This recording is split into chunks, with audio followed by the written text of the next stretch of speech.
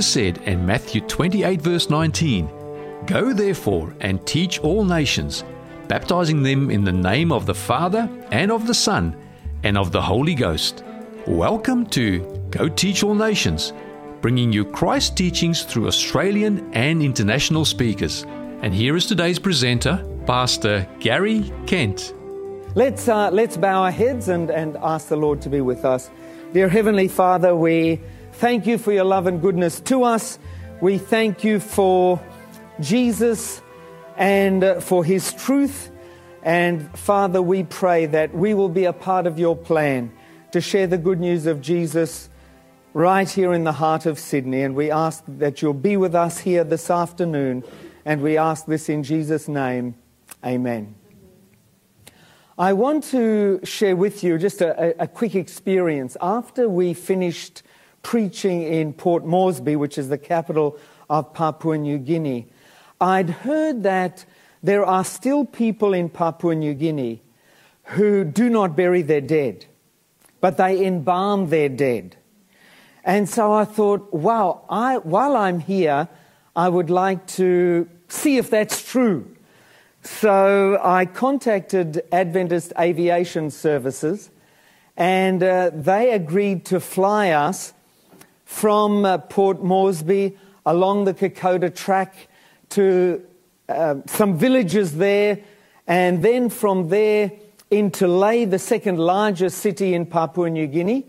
And we loaded up our plane there, and then we flew to a little village called Manyamia.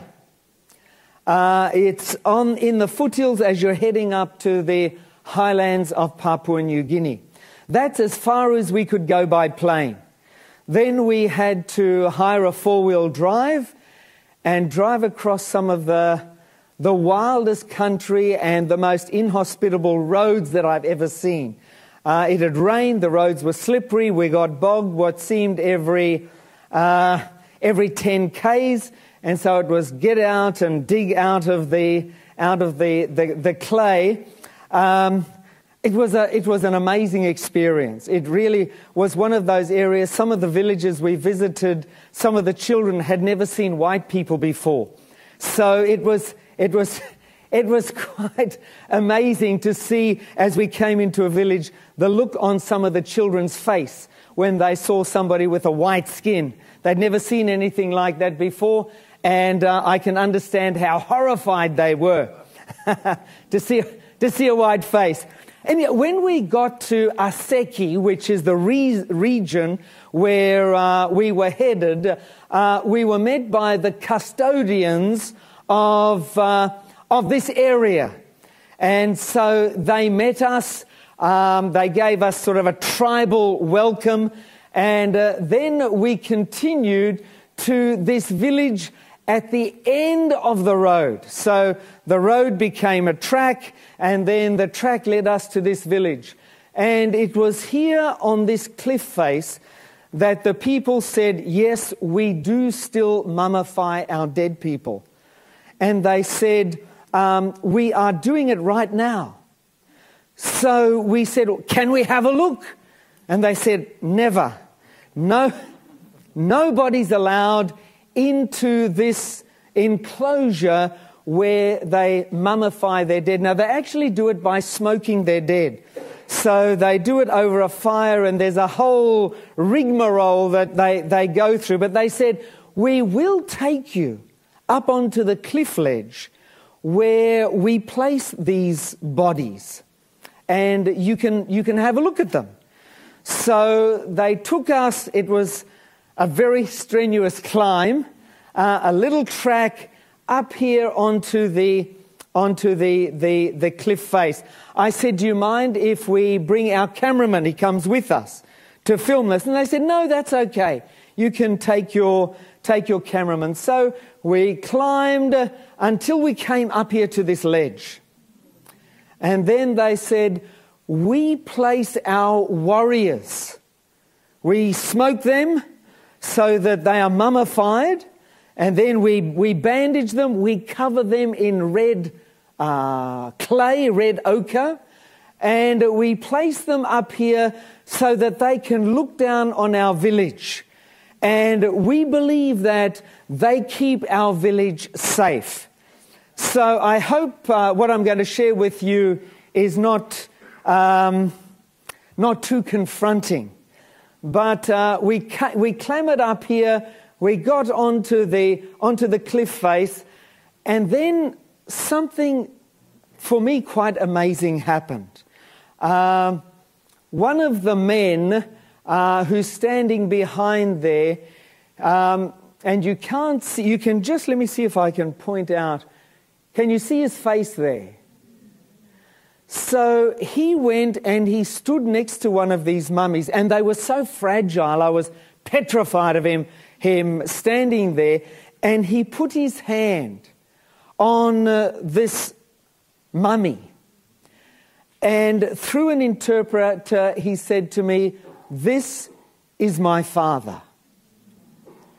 And so he said, "I feel very much at home here, standing next to my father on this cliff face."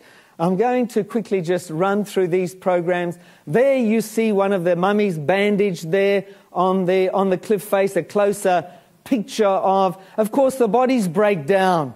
And these are the warriors of this village that they believe are keeping them safe as they look over the village. And as we finished our filming and spoke to the people there, one thought kept crossing my mind. What really happens when a person dies? And as I thought about it, there are three main possibilities that people believe right across the world when it comes to what happens after we die. The first is that that's the end. When we die, that's it. It's the end, nothing beyond that. And in our Western society, there are many people who believe that. They have no religious beliefs anymore, and so they believe when you die, that's it. I mean, that's basically the climax or the conclusion of life for anybody who believes in evolution. So if we believe that we are here as a result of chance and the result of millions, if not billions of years of evolving and evolution, we come to where we are now. When we die, that's it. We just become fertilizer and we return back to the ground. Then there's a second option or possibility.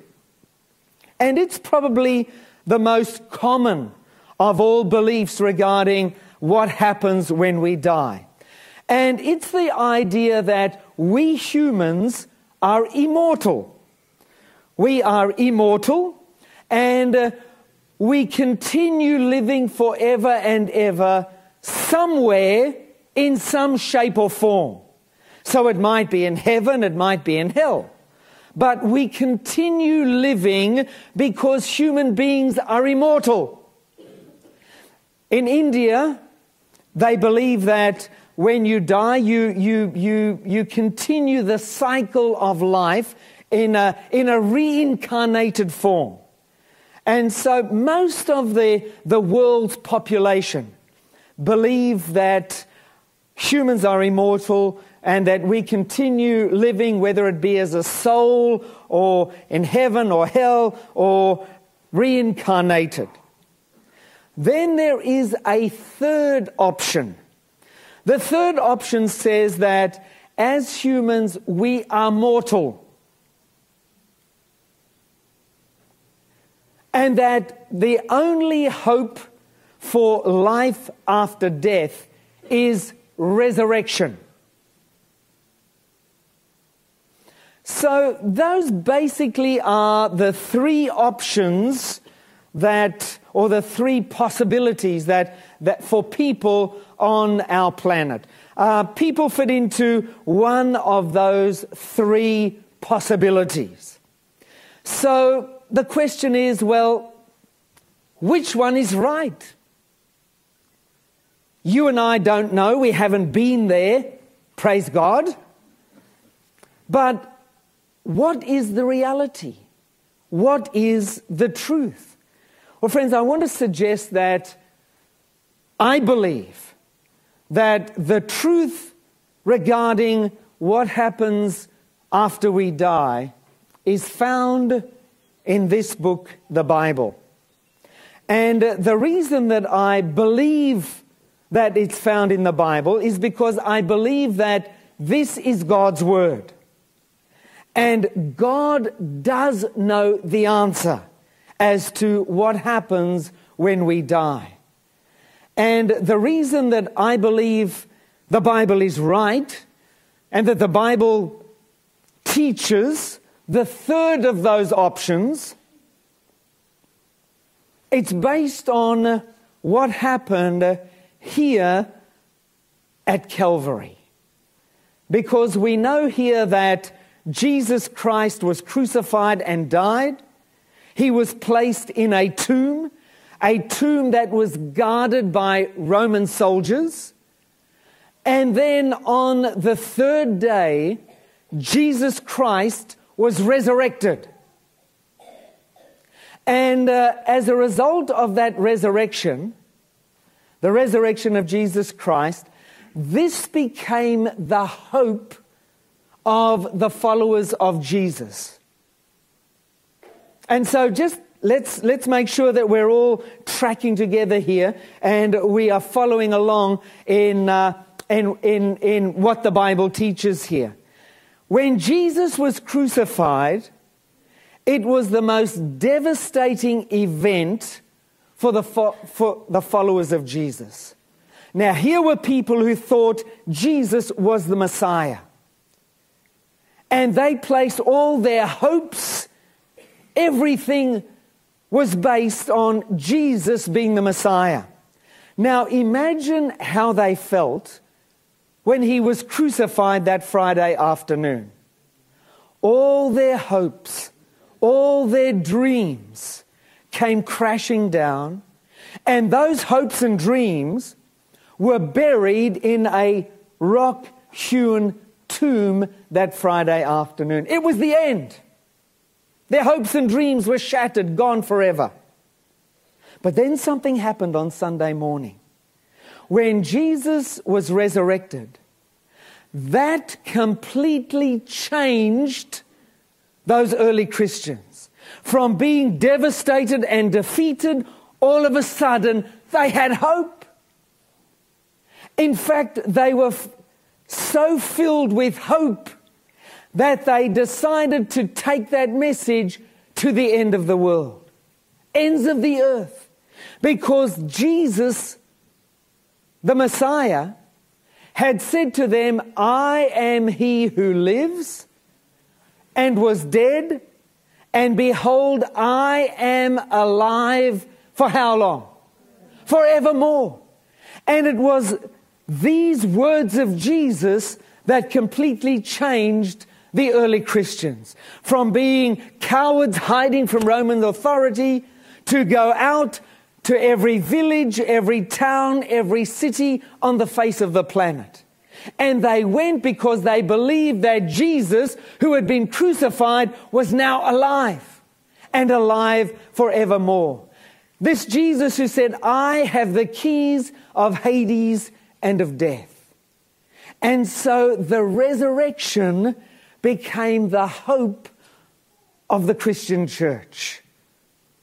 And so in order to understand this and understand the enthusiasm, the courage of these early Christians who then went to the world and began preaching everywhere, telling people about Jesus, the Messiah who was crucified but had been resurrected. And their message was that if you believe in this Messiah who has been resurrected, this Messiah who has the keys of death, if you believe on him and accept him as your Savior, then you too, even though you may die, will be resurrected. And so this became what Christians referred to as the blessed hope. And so this is what they preached. the importance of the resurrection. For if the dead do not rise, and so here Paul is arguing for the importance of the resurrection, and he's saying, for if the dead do not rise, then Christ is not risen. And if Christ is not risen, then your faith is futile. You are still in your sins. And he went on to say, then also those who have fallen asleep in Christ have perished. And so, friends, the Bible teaches that we human beings are mortal. We die. And eternal life, or life after death, only comes by resurrection. And it only comes at the time of the resurrection. Now, we have the promise now. We have the hope now. But the reality only happens when Jesus comes and the dead in Christ are resurrected. Now, how do we share this? How do we tell people? Well, first, we need all to be reminded that when Adam and Eve, our first parents, sinned, they brought death into our world. Remember, God had said to Adam and Eve, don't eat of the fruit of the tree of the knowledge of good and evil. If you eat the fruit of that tree, you will surely, what did God say? You will surely die. Now, friends, here is where we need to understand the dichotomy, the challenge. God said, the day that you eat of that fruit, you will die. Satan came along, and do you remember what he said to Eve and to our first parents? Did God really say? I mean, are you serious? Did God really tell you that if you take the fruit of this tree that you will die? And he scoffed at God and the message that God had given. And he said to Eve, don't believe that. Listen, the day that you eat of this fruit, you will gain true knowledge and you will become immortal. And so, friends, when we look at this issue of what happens when a person dies, we need to decide who we are going to believe. God said, you sin, you will die. Because the wages of sin is death. The wages of sin is death. Satan came along and said, no, you can disobey God. You can disobey God and you can live forever. And so, friends, today, this is really the choice that we need to make. Do we believe what God said, or do we believe what his enemy Satan said? And so our first parents sinned. And the day they sinned and rebelled against God, they began to die. That very day, God said to them, you shall eat of the herb of the field, after they'd sinned. In the sweat of your face you shall eat bread till you what? Till you return to the ground. For out of it you were taken, for dust you are, and dust you shall return.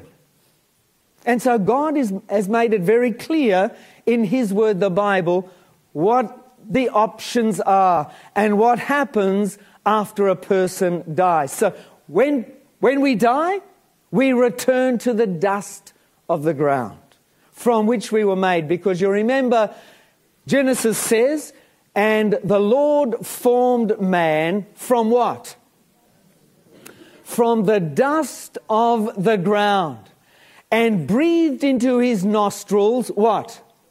The breath of life. And man, as a result of that combination, man became what? A living being. Some versions say a living soul. All right? So notice here, God formed man out of the earth, the dust of the ground. And so as he formed man, man was perfect in his form, but he had no life in him. It's only when God breathed into his nostrils the breath of life that man became a living soul. So that's what life consists of. Let me put it this way. The body plus the breath of life produces a living person or a living being, a living soul, call it whatever you like. Now, when a person dies, the reverse takes place. You following me? So now we know how mankind was made. God formed us, breathed into his nostrils the breath of life, and Adam became a living person.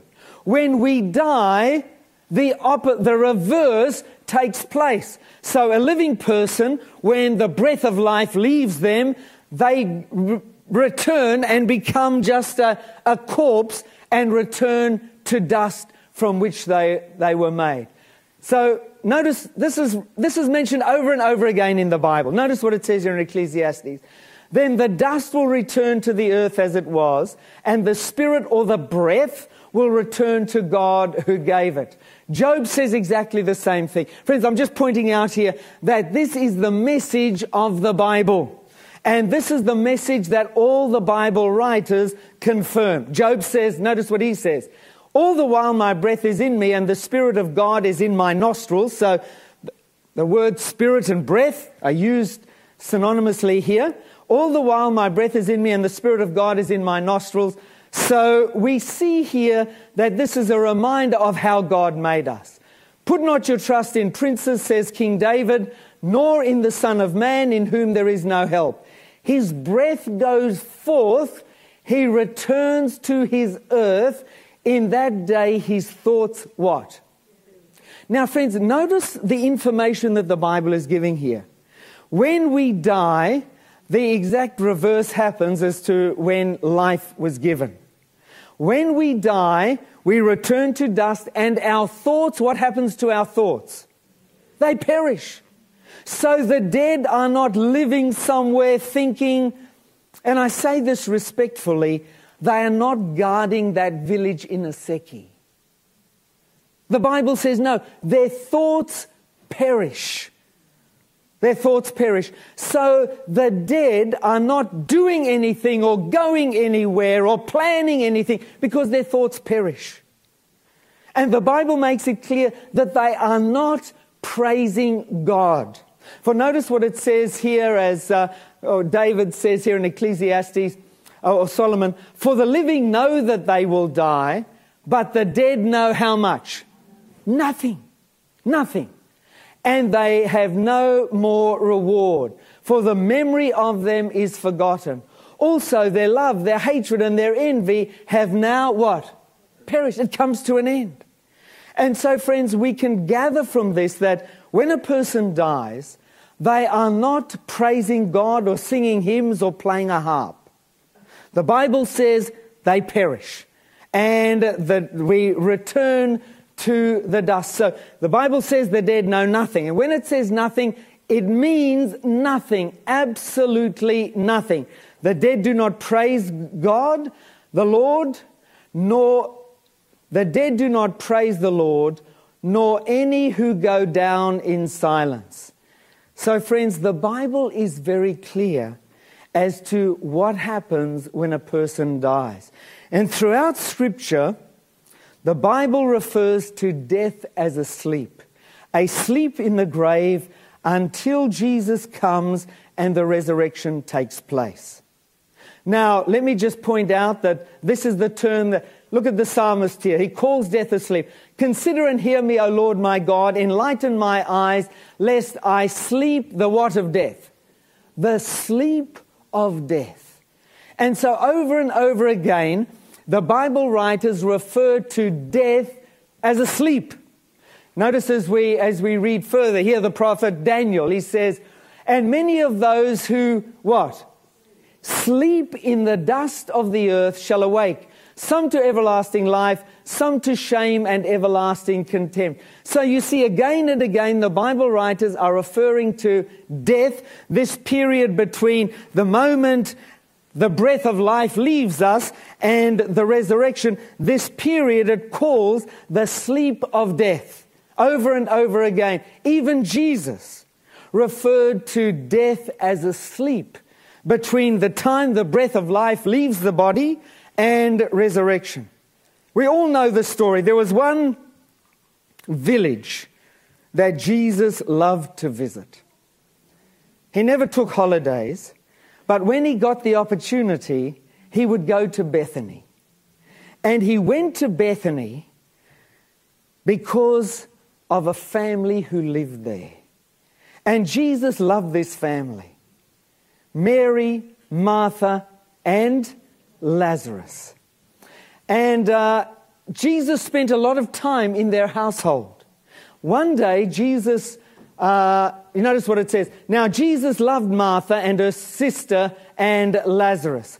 One day while Jesus was many miles away in another part of the country with his disciples, he received a message.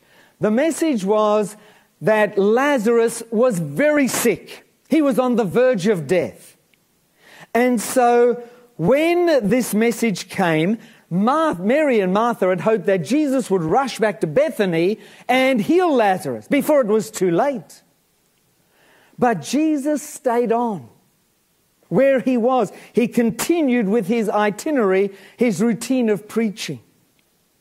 And then he turned to the disciples after some time and he said, "Our friend Lazarus," what? "Sleeps. But I go that I may wake him up." Now the disciples understood that if someone is sick and they go to sleep, and that's what they need to do to recover. Sleep is good for recovery for a person who is unwell. And so when Jesus said to the disciples, "Look, our friend Lazarus, he's very sick, but he now sleeps. But I'm going to wake him up." The disciples said, "Lord, don't wake him up. If he's asleep, that's great. He's going to get better." And then notice what Jesus said next. Then his disciples said, "Lord, if he sleeps, he's going to get well. That's great." Then Jesus said to them plainly, "Lazarus is dead." So you notice here that Jesus refers to this period between death here on this earth and the resurrection as what? As a sleep. As a sleep. And we know what happens here. And I love this story because it gives us a preview as to what is going to happen worldwide when Jesus comes.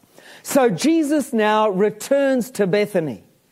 And he says there, "I am the resurrection and the life. He who believes in me, though he die, he shall live." So Jesus is proclaiming this truth that is so vitally important to us as Christians, as believers. And then he goes to Martha and he says, "Martha and Mary, I want the stone rolled away in front of the tomb of Lazarus." Now, Martha was horrified. She was saying, "No, hold on a minute. Why would you want to do that? He's been dead for 4 days. By now his body will be breaking down, decomposing, and there will be the odor, the stench, the smell of death in the air. Lord, please, don't remove the stone." And then Jesus wept. Now, friends, Jesus wept not for the death of Lazarus, because he was going to raise Lazarus. He knew that. So he wasn't weeping for Lazarus, but he was weeping for all humanity down through the ages who will experience the loss of a loved one. He saw Mary and Martha and the heartbreak that they experienced because of the death of their brother. And when Jesus saw that, he wept with them. And friends, let me say this to you today. When we lose a loved one, and I know some of us here have experienced that just recently. When we lose a loved one, let me assure you, friends, Jesus weeps with us. He understands the heartache, the anguish that comes when we lose a loved one. Jesus understands. And so here, when he saw the heartache, the heartbreak of this family, Jesus wept. And then Jesus continued and he said, remove the stone. And so the stone was removed. Jesus insisted, remove the stone. And then Martha, you remember, said, by this time, Lord, there is a bad odor, for he has been there 4 days. He's been dead 4 days, Lord. Jesus insisted, and then, remember, he called Lazarus to come out of the grave. And friends, what happened there is a foretaste of what is going to happen right across this planet when Jesus returns. What happened there in Bethany is going to happen on a worldwide scale when Jesus returns. And so, friends, let me say this to you today. If you have lost a loved one, devastating as that experience is, take hope, take courage. We have this blessed hope that Jesus is coming back again. And when Jesus comes back again, what happened there in Bethany is going to happen in every cemetery across this city and across this country and around this world. Jesus is coming soon. And we are going to be reunited with our loved ones again. My friends, this is the Christian hope. And this, of those three options, is the one that the Bible proclaims. That there is life after death, absolutely, no question whatsoever. That life after death is tied to the resurrection. And it is only at the resurrection where eternal life becomes a reality, when we will be reunited with our loved ones again. And that's why the Bible proclaims this over and over again. Listen to what Paul says. But I do not want you to be ignorant concerning those who have what? Who have fallen asleep. Those who have died. Lest you sorrow as others who have no hope. So Paul is saying here, I'm going to tell you what happens to a person when they die. Because I don't want you, Christians, to have no hope as those who don't know Jesus have no hope. He says, we are different.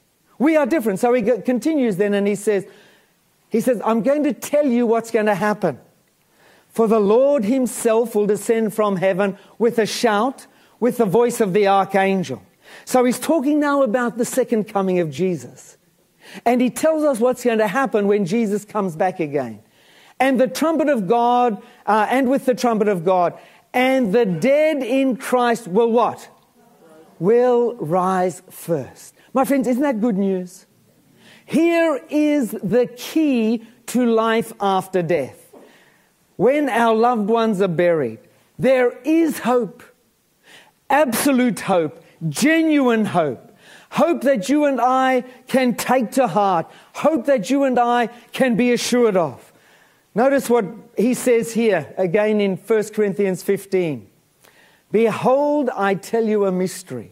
Now, friends, he's talking about death and life after death. This is what Paul is talking about.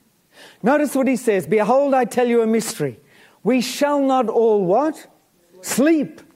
But we shall be changed in a moment, in the twinkling of an eye at the last trumpet. For the trumpet will sound, and the dead will be raised incorruptible, and we shall be changed. And we shall be changed. And notice he goes on and he says, for this corruptible must put on incorruption, and this what? Mortal. You see, friends, until then we are mortal. We die. We only become immortal when we receive the gift of eternal life. Now, we receive the gift, the promise of that gift here and now. But it only becomes a reality when Jesus comes the second time. Do you follow what he says here? For this corruptible must put on incorruption, and this mortal must put on immortality. That happens when Jesus comes back again. So when this corruptible has put on incorruption, and this mortal has put on immortality, then shall be brought to pass the saying that is written, death is swallowed up in victory. Friends, our victory over death rests in Jesus Christ and the resurrection that is going to take place when Jesus comes back again. Then we will say, "O hell, O Hades, O grave, where is your victory?" Oh friends, that is the hope of the Christian. That is the hope that must rest in your heart and mine. We do have life after death, not sitting on some cliff face, overlooking a village in some part of the world, remote part of the world. We have eternal life in Jesus Christ, and only in Jesus Christ. Friends, Jesus is coming soon. And when Jesus comes, the most wonderful reunion day is going to take place, when we will be reunited with our loved ones again. From that moment on, there will be no more parting. There will be no more separation, because we will live together forever. And that's what Jesus makes clear. He says, Jesus says, "Do not marvel at this, for the hour is coming in which all who are in their graves will hear his voice and come forth. Those who have done good to the resurrection of life, and those who have done evil to the resurrection of condemnation." And so, friends, let me say this. Of those three options that I mentioned earlier, only one is taught by Jesus and his word, the Bible. And that is that we humans are mortal. We die. We then remain in the grave, experiencing the sleep of death until Jesus comes and the resurrection takes place. And he gives us then immortality. In reality, we receive that immortality. Heaven or hell, friends, no one, according to the Bible, goes to heaven or hell when they die. They simply remain in the grave until Jesus comes. That's why Jesus says, "And behold, I am coming quickly, and my reward is with me, to give everyone according to his work." Friends, when Jesus comes, that's when he brings his rewards with him. And those who have accepted Jesus receive eternal life. And those who have not miss out on eternal life. Friends, we are talking about the most important issue imaginable, the most important issue that anyone can discuss right now. Think of the importance of eternal life. What would people give for eternal life if they could purchase it? We would give everything to have eternal life. Everything. That's what we're talking about here. We are talking about the reward of Jesus Christ. The reward that comes from accepting Jesus and knowing him as your Savior. Friend, if you do not know Jesus as your Lord and your Savior, please do something about it now. Don't put it off. We are living on the verge of eternity. Jesus is coming soon. You and I must be ready. And it is my prayer today that when Jesus comes, each and every one of us here will be found ready and waiting to meet him. And that together we will travel home through those pearly gates, walk those streets of gold, inhabit the mansions that God has prepared for us. You know, friends, God is preparing a place for you. God is preparing a place in his kingdom with your name on it. If you remember that text, John chapter 14, verses 1 to 3, Jesus said, "In my Father's house are many mansions or many rooms. If it were not so, I would have told you. I go to what? prepare a place for you. And if I go and prepare a place for you, I will come back again and receive you unto myself, that where I am, there you may be also. Friend, think about that for a moment. God has prepared a place for you. And on that place is your name. Your name. It's there. It's as sure as the sunrise tomorrow. The only question is this: are you going to accept the gift of eternal life so that you can inhabit that mansion forever? Friends, there is nothing on this planet worth missing out on eternity for. Nothing. Nothing. Friends, don't let anything keep you from being ready to meet Jesus when He comes.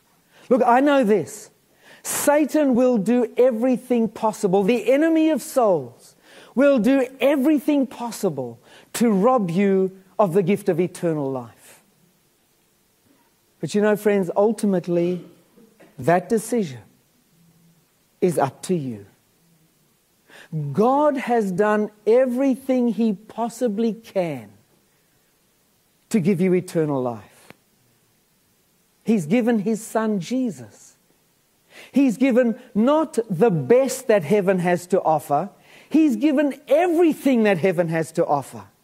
You know, friends, when Jesus left heaven and came to this earth, heaven was no longer heaven. God was prepared to sacrifice everything, heaven itself, in order to offer you the gift of eternal life. He's done everything. And now it depends on you and it depends on me whether we accept that gift. Friend, I plead with you in the name of Jesus. Don't let anything keep you from receiving the gift that God is offering you. The gift of eternal life through Jesus Christ. And it is my prayer that when Jesus comes, that every one of us here, everyone, will be found ready and waiting to meet Him. And friends, I want to be your neighbor in heaven. Let's plan on it. We'll have plenty of time to talk and meet and discuss things then. We're going to have eternity together. It's my prayer that each and every one of us will be ready, that we'll walk through those pearly gates, walk those streets of gold, and Jesus will point the way to your mansion that He's made for you. Let us pray. Dear Heavenly Father, thank you for your love and goodness to us. Lord, for us, death is a terrible thing. Our only hope, Lord, is in Jesus, the resurrected Christ, who has the keys to the grave. And Father, today, as a congregation, as a church family, we want to commit our lives to Jesus. We accept Him as our Lord and Savior. And Father, we pray that you will keep us true and faithful to you. Lord, don't let anything rob us of the gift of eternal life. And Father, it is my prayer today that each one of us here in this university lecture theatre, with our heads bowed before you, will be found ready and waiting to meet Jesus when He comes. This is our prayer in Jesus' name. Amen.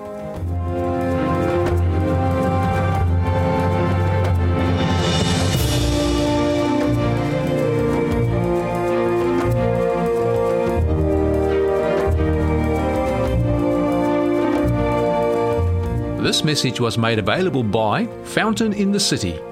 For more resources like this, visit fountaininthecity.com.au. Sarah Draggett will now be singing It's Up to You.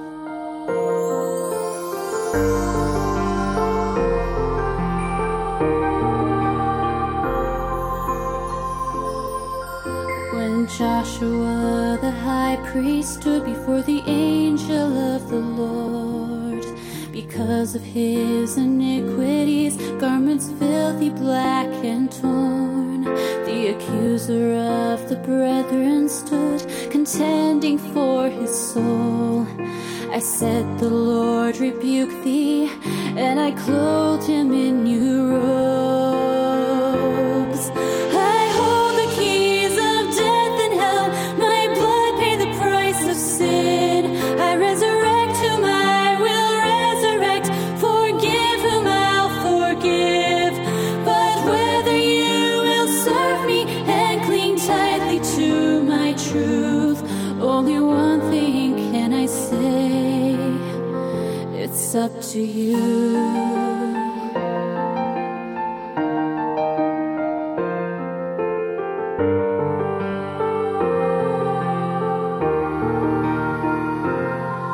When my faithful servant Moses climbed to Pisgah's peak and died, the accuser of the brethren denied my right to glorify. I met the grave and conquered, evermore alive to be. I said, the Lord rebuke thee, and I took him home with me. I hold the keys of death and hell, my blood paid the price of sin. I resurrect whom I will resurrect, forgive whom I'll forgive. But whether you will serve me and cling tightly to my truth, only one thing can I say, it's up to you.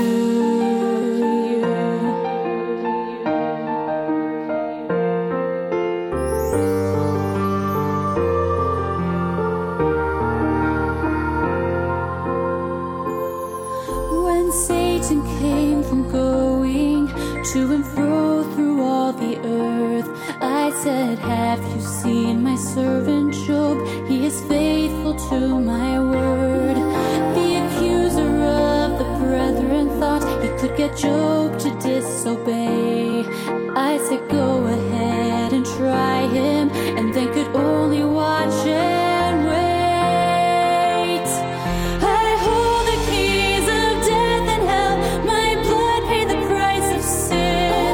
I resurrect whom I will resurrect, forgive whom I'll forgive.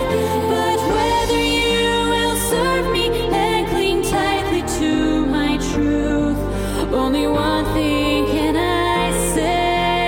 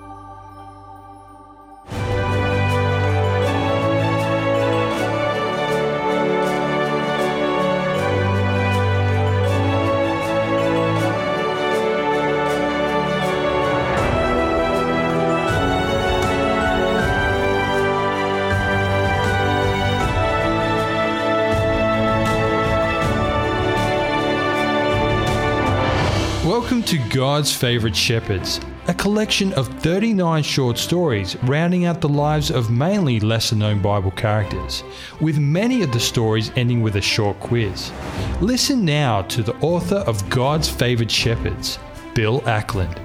Today's story is about two brothers and their sister who turned white, and is entitled The Day My Sky Fell In, illustrating that leaders make mistakes. And this story may be found in Numbers 26, Exodus 2, and Numbers 12. My name is Miriam. Today was the most dreadful day of my life. I have been banished from the camp of Israel for 7 days.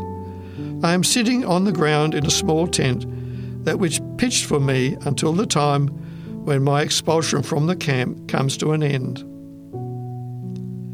It seems almost like yesterday when my brother Aaron and I were shown our new little baby brother Moses. We were almost as proud of this lovely little boy as were our parents, Amram and Jochebed. The only sad thing about Moses' arrival was that he was born into a family of slaves. In fact, into a whole nation of slaves. This was because after Joseph died and a new Pharaoh came to the throne of Egypt, all the descendants of Jacob were made slaves to do all the hard work that the Egyptians did not want to do.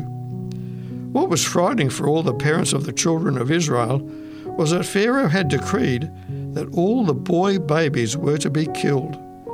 Mother and father discussed what they would do, for they would never give up their beautiful little baby Moses. At first, Mother was able to keep Moses quiet and content in her humble little house. But as he grew, this was much more difficult. Suddenly, an idea came to her which she thought was at the same time both brilliant and futile.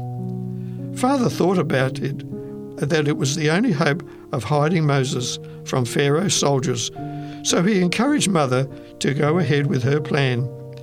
She would make a little basket boat.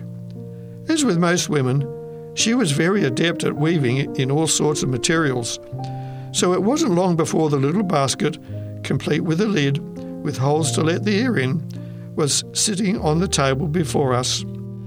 Mother's idea was that she would weave the basket. Then she would ensure that it was watertight by daubing it with asphalt and pitch, make it comfortable inside, and put it safely among some reeds on the Nile with Moses inside, close enough to shore so that it wouldn't drift down the river. Mother asked me if I would be willing to watch my little brother's boat from a distance away to make sure nothing happened to it. Well, nothing bad happened to the basket boat with my brother baby Moses inside. Just something very surprising, and something that solved all our problems. One day, the princess from the palace came to bathe in that part of the river and saw the unusual sight of someone's basket floating among the reeds. One of her maids quickly fetched it for the princess. She was as surprised as I was when she took the lid off and saw a baby smiling up at her. The shock of not seeing his mother made him cry, though. Then I can only guess he must have smiled, for he melted the princess's heart, and when I said that I could find someone to care for the baby, the princess agreed. Of course, I ran to tell our mother what had happened and to come quickly, for the princess wanted to see her. The princess then asked my mother to look after him, for now this little baby belonged to her. Had it not been abandoned? The years passed quickly, and when Moses was 12 years old, he went to live with his new mother in the palace.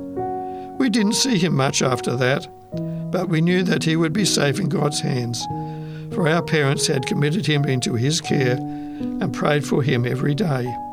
Many years later, when Moses was 40 years old, he suddenly disappeared from Egypt. We heard a rumour that he had killed an Egyptian and that he had fled for his life to the country of Midian. We did not know all the details, but my brother Aaron and I always wondered in the years that followed what our younger brother was doing. Had he married and made a home for himself in that far-off land? 40 years later, when Moses was 80, Aaron 83 and I was closer to 90 years of age, the whole history of our people changed. God had chosen Moses to lead his people out of Egyptian slavery and to go to far distant Canaan, which he had promised to his people right back in the time of Abraham. It took 10 terrible plagues for Pharaoh to let our people go, but it finally happened because the plagues devastated Egypt. In the 10th plague, all their firstborn children died and all the firstborn of their livestock. It wasn't all light and sweetness as we continued on our journey to the Promised Land. Although God had done many miracles for his people, many of the people had complained about things that didn't please them, especially when they thought that it was worse out in the wilderness than back in Egypt, even though they had been living under such harsh slave conditions. It was earlier today, the worst day of my life, that Aaron and I became discontented. An evil spirit motivated us to think that we had as much right to speak for God as Moses had, and were just as important before the people as was God's chosen leader. I cannot dismiss my words from my mind. This greatly aroused God's anger against us. Has the Lord spoken only through you, Moses? Has he not also spoken through us? I said. Our sin of arrogance and pride was heard and seen by God, for we heard him speak from the cloud that hovered above the tabernacle. When my punishment was meted out, I saw that my whole body was ravaged by leprosy. Aaron pleaded with Moses to pray to the Lord to forgive me, to heal me from a fate worse than death. Moses, bless him, prayed earnestly to God, who heard and graciously answered his prayer for his errant sister. As an unclean person, I still had to remain outside the camp here at Hazeroth for 7 days before the whole camp could move on to our next stopping place. I now have 7 days to think of my waywardness, to ponder on the fact that it is a dangerous thing to think of oneself more highly than we ought. I should give to the people of God's choosing the respect and deference that is due to them, even if that person is my younger brother, whom I had seen as a new little baby and whom I had minded in his little basket boat back there in Egypt on the River Nile. You've been listening to God's Favoured Shepherds, a book with 39 short stories rounding out the lives of mainly lesser-known Bible characters. If you have any comments or questions, or to obtain a copy of this book, give us a call within Australia on 02 4973 3456 or send an email to radio@3abnaustralia.org.au. We'd love to hear from you.